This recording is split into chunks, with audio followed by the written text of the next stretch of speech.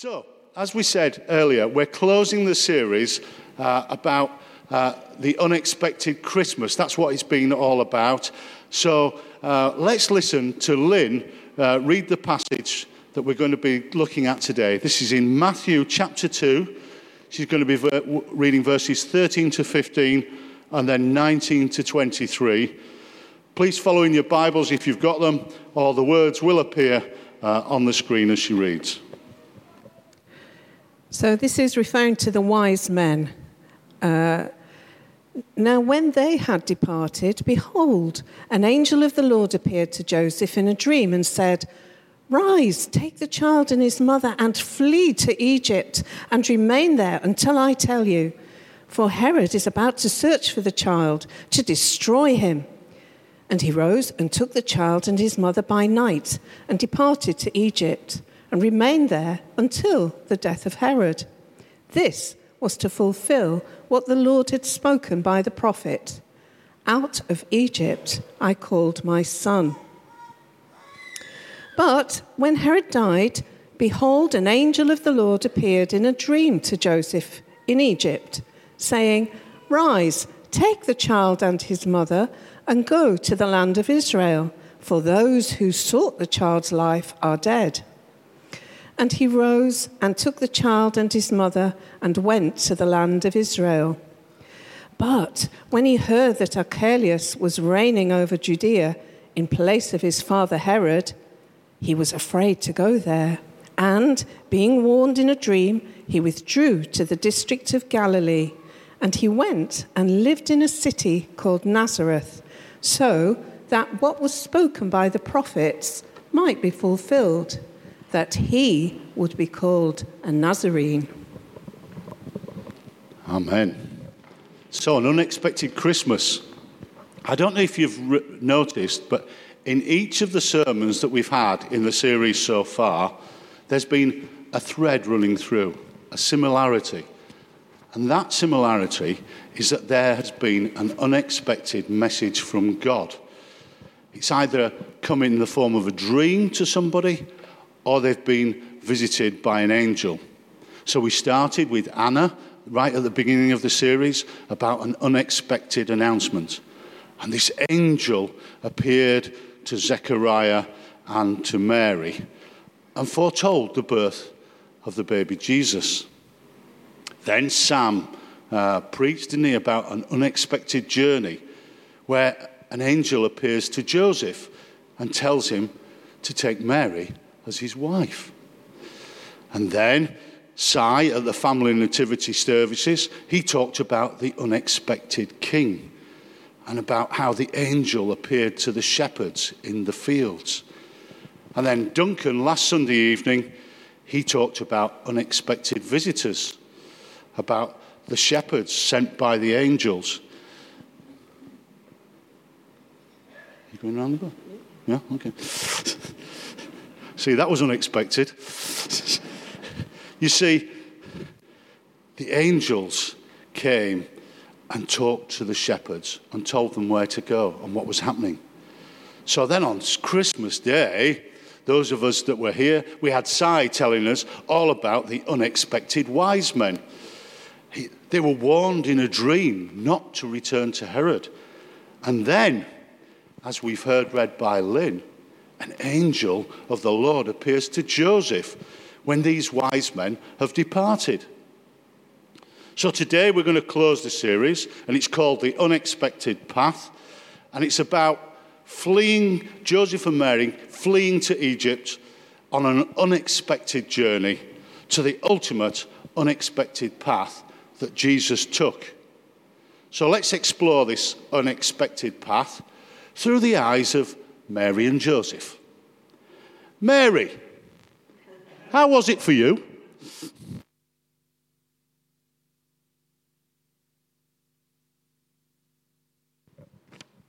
For me, it was all totally unexpected. A flight by night under the cover of darkness. No time to say goodbye to our lovely friends in Bethlehem. Just time to saddle up that little donkey, and head out in the night in a hurry. To Egypt, too, that was a long, long way. As we rode, I thought about all the amazing things that had happened to us as a family. Since Jesus' birth, we had settled in nicely in Bethlehem. We had a little house. Joseph was building up his business as a carpenter. He was a very good carpenter. Then there was that knock on the door, and in walked some magnificent men. They were foreign. They were powerful in their own country, very rich. They said to me, "Where is the one born King of the Jews?" Well, I looked at Joseph, and I knew it wasn't him. And then they all bowed down, and they were in awe of Jesus. They fell down and worshipped him. I wasn't expecting that. They brought him presents too. And with the gold that they brought, some of it we used to go on our journey to Egypt. It took a long, long time to reach Egypt, and we settled there for a little while. We never returned to Bethlehem, but I did hear of the terrible, evil things that wicked Herod did to those little boys under the age of 2. All the little boys in Bethlehem and in the districts around. They would have been the same age as my Jesus. I was so sad about it all. I never expected that. Joseph didn't expect it either. There were so many unexpected things happening around us. Joseph and me, we talked about it a lot.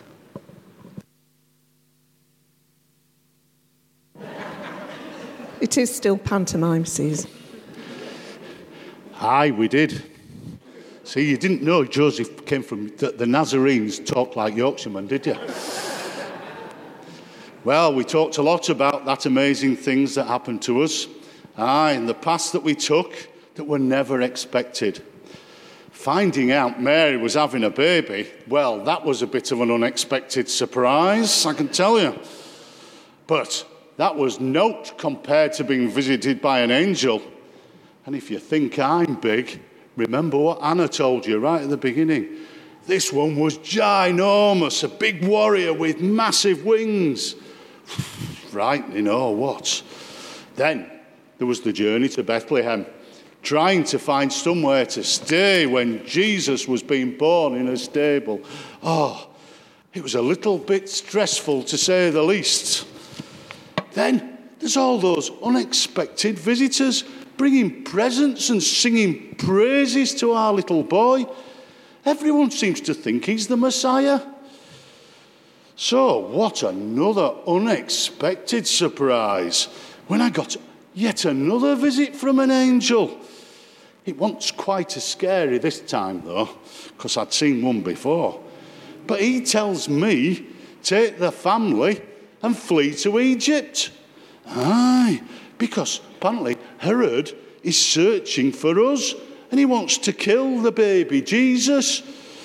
Well, let me tell you, I did as I was told. Aye. Let me show you on this map what travelling those unexpected paths involved. When I show the map. Thank you. Well, you can see at the top there, where the black lines go, that's Nazareth. That's where we were when we found out that baby Jesus was coming. And we had to go for the census to Jerusalem. So we came all that way down through Samaria and to Bethlehem. And that's where we found a stable for the night. Now, when Jesus is 40 days old, we have to go present him at the temple because we're good Jews. So that's the number 2. We go back up to Jerusalem and we do the business there. And then we come back to Bethlehem because by this time we found a nice little house to live in. We're no longer in the stable. Si told us that. And on Christmas Day. We didn't stay in the stable that long. We found this lovely house, probably with some relatives. And we were living there. And that's where the wise men came. They knocked on the door and they brought all these presents for us. And then angel came and said we had to go down right to the bottom of this map into Egypt. Now, I don't know about you, but when I was growing up, I had to go to the synagogue every week with my parents. Some of the teaching by them boring old men at the front must have gone in, because I started remembering what the prophets had said. You know, there was that one, Hosea. In his book, he says, "Out of Egypt I called my son." Well, things are starting to click now. That's why we're going down to Egypt. So, then Herod dies a little bit later, and what God had said became true. And it's always the same, isn't it, when he speaks to you? I had a dream, and then another angel, and another path. And the angel said it was safe to return to Israel because Herod was dead. So we set off back towards Jerusalem. But then I heard that Herod had died, and when Herod died, his kingdom was split up amongst his sons. And Archelaus, is that how you say it? Not really. No. Well, whatever his name was, he was reigning in Judea, and he wasn't very nice, and he was a bit violent, like his dad. So we decided to bypass Jerusalem and carry on all the way back to Nazareth, where we started off right at the very beginning. And it was a good place to go there, because it was a nice king that was ruling that area. And I had my carpentry business settled there, so there was plenty of work for us. Now, bringing up Jesus was always surprising. He was different to the other boys. Don't get me wrong, he was a good child, apart from bath times. You've got it. Mary was always surprised at that. He was always doing the unexpected. So, in that passage that we read, there are so many unexpected journeys and paths, twisty ways of God's choosing. They are surprising in the twists and turns, and none of the characters that we read about in those passages were expecting these particular paths.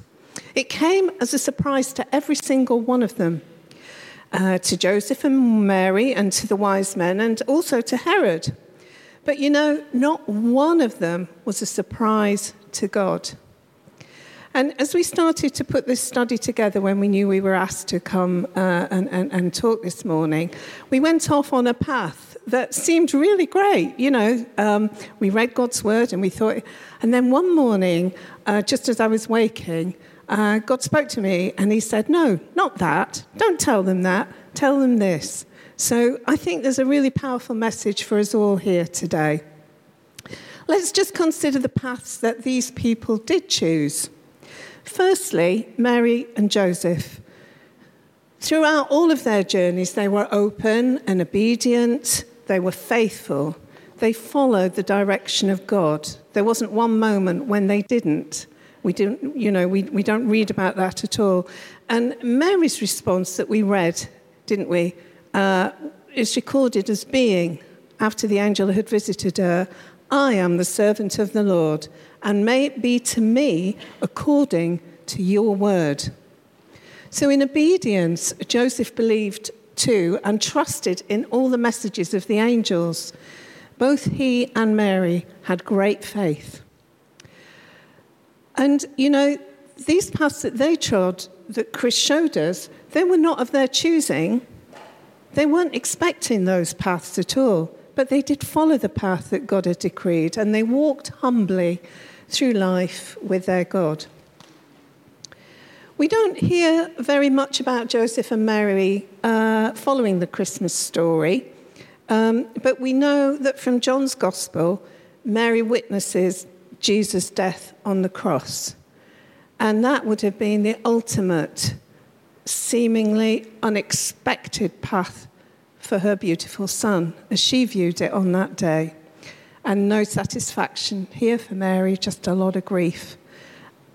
She was a faithful and obedient servant. So let's look at the wise men. They had selected their path, hadn't they? They were going to go back and reveal to Herod the whereabouts of Jesus, the newborn king of the Jews. So that Herod might go to and worship him. Yeah, right. Yeah. But listening to God speak to them in a dream, they were obedient to his instructions, and they changed the direction of their journey. They weren't expecting that path, were they? See, it's easy to be persuaded that the wrong path is a good one, isn't it? You know, sin often seems like a fun idea. That's why we like it, isn't it? But in Job it says that we are destined for trouble as sure as sparks fly in an upward direction. We've all taken wrong paths in our lives and got ourselves in trouble, haven't we? Sometime we might even have been the cause of the trouble. I know I was. So at the start of a new year, it might be time for some of us to recognise the need to get back and get right on that right path. It might be a time to pray, to say sorry, to ask God for forgiveness and for a new path. A chance for us to get right with him, or to get right with a family member or a friend that you've fallen out with over the last year. Let's consider Herod. In Yorkshire, they have a saying. They say, he was a right wicked piece of work, that one. He certainly planned and plotted, didn't he, to end the life of that upstart king of the Jews. He was out to get him. Now, Herod is a bit of a mishmash. He was amazing in his time for building and for promoting the Israeli people. But he was also completely neurotic about power. He built a great temple to himself. He even murdered one of his wives, though, and several of his sons to stop them from taking over. In his action in killing the innocents, the little boys in Bethlehem, really show his heart, the evil that operated in this man. Now, if we're looking out and saying, well, perhaps there might be people here that need to do some business with God about a new path, we're not in any way suggesting that there might be a Herod somewhere in the audience that's plotting some really evil deed or formulating an evil path for the year ahead. But we just want to stop and consider a little bit here about how the fallout of evil affects the innocent. In this fallen world in which we live, people do often ask the question, don't they? Where is God in my suffering? Why does God, a good God, allow these bad things to happen? So whether we are walking on a steady path or a rocky path, or we're feeling the effects of sadness or even evil in our lives, we can be sure of this: God is never surprised. Nothing, not ever, in times past, in times present, or in future times, will anything ever surprise our God. See, he knew, didn't he, that Mary would be the means through which his plan of salvation would happen. He knew how Joseph would respond and step up to the mark of being a great husband and a great father. He knew that the wise men would be excited by seeing that star over Bethlehem, foretelling the predicted king. And in their setting off, just at the right time, with gold for this family in preparation for their house move to Egypt. He knew Herod's heart, how evil it was, and he knew what he would do in Bethlehem. You see, in the same way, God knows today of the way his children suffer unjustly by and through the actions of others around the world, and the effects of this world that it has and how it's slowly winding down. See, this is the very reason why he came and walked the ultimate path. And the ultimate journey was to the cross. Through his sacrifice, we, his children, have an open heaven and the promise of a day when all is innocent will see justice. So we're here, aren't we, at the beginning of a new year. And it's a bit like, when you were at school and you got a fresh exercise book. I don't know if children still get those things, or you're all iPads, or you say, I'm really showing my age now. But a fresh exercise book with a clean page. That's the picture that we got when we were thinking about talking this morning. And we got 3 words, and the 3 words were expect, embrace, and engage. Expect, embrace, and engage. Expect the unexpected. Expect it. And here I just want to be a little bit personal. It's 2.5 years now, and which is just unbelievably surprising, isn't it? 2.5 years since I had cancer. And the totally unexpected happened to me. There was no way I was expecting that. Why would I? Those things always happen to other people. But the unexpected that came affected both Chris and I, because we're one.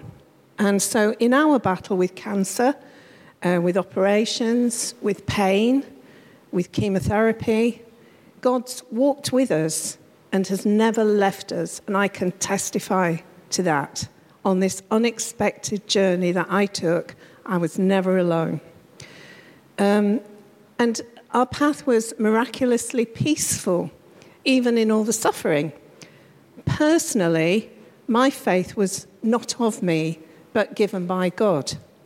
And that's because faith is a gift. It's a gift, the Bible tells us. It's from God, and it's for the times that the unexpected takes us by surprise, because it does, and it rocks our world. For me, on this unexpected journey, I've learned that perfect love does not indeed does cast out fear. I have learned that the more we have come to know Jesus, through reading the Bible and seeking him there, through praying and listening to his voice, and through being guided and loved by other Christians, by you folks, on our journey, then our faith has increased. From out of that beautiful storehouse of faith, we find strength of the unexpected paths. So in this year ahead, let's embrace the unexpected. Embrace the unexpected. Let's not be afraid. Let us not fear. If we believe that Jesus is God and that God raised Jesus from the dead, then we know our names are written in the book of life, and nothing can separate us from him, ever. And finally, the third word, engage in the unexpected. Engage in the unexpected. Let's really be open to the new paths that God will undoubtedly reveal in 2019. Let's be open to new stuff and challenging stuff, change, new ways, the good stuff. And also, we need to be ready for the difficulties, don't we? And we've all got them. The trials and the refining paths that God uses to grow us and to change us in the hard stuff of life, the knocks of life, the unsurprising things. We know that life is a perpetual change. Nothing stays still. Nothing is the same forever. But as God's children, we know that we can rest in knowing this, that God knows all the plans and the paths that he has for us. They will, if we walk with him, ultimately prosper us and provide the promised peace upon all the unexpected paths that we would travel in the year ahead. It's a good job we don't know what we have planned for us, do we, in the year ahead? So that's our prayer, really, for us. And as I invite the band back to come and play for us, I just want you to know that God loves you. He has you in his palm. nothing that happens is ever a surprise to him.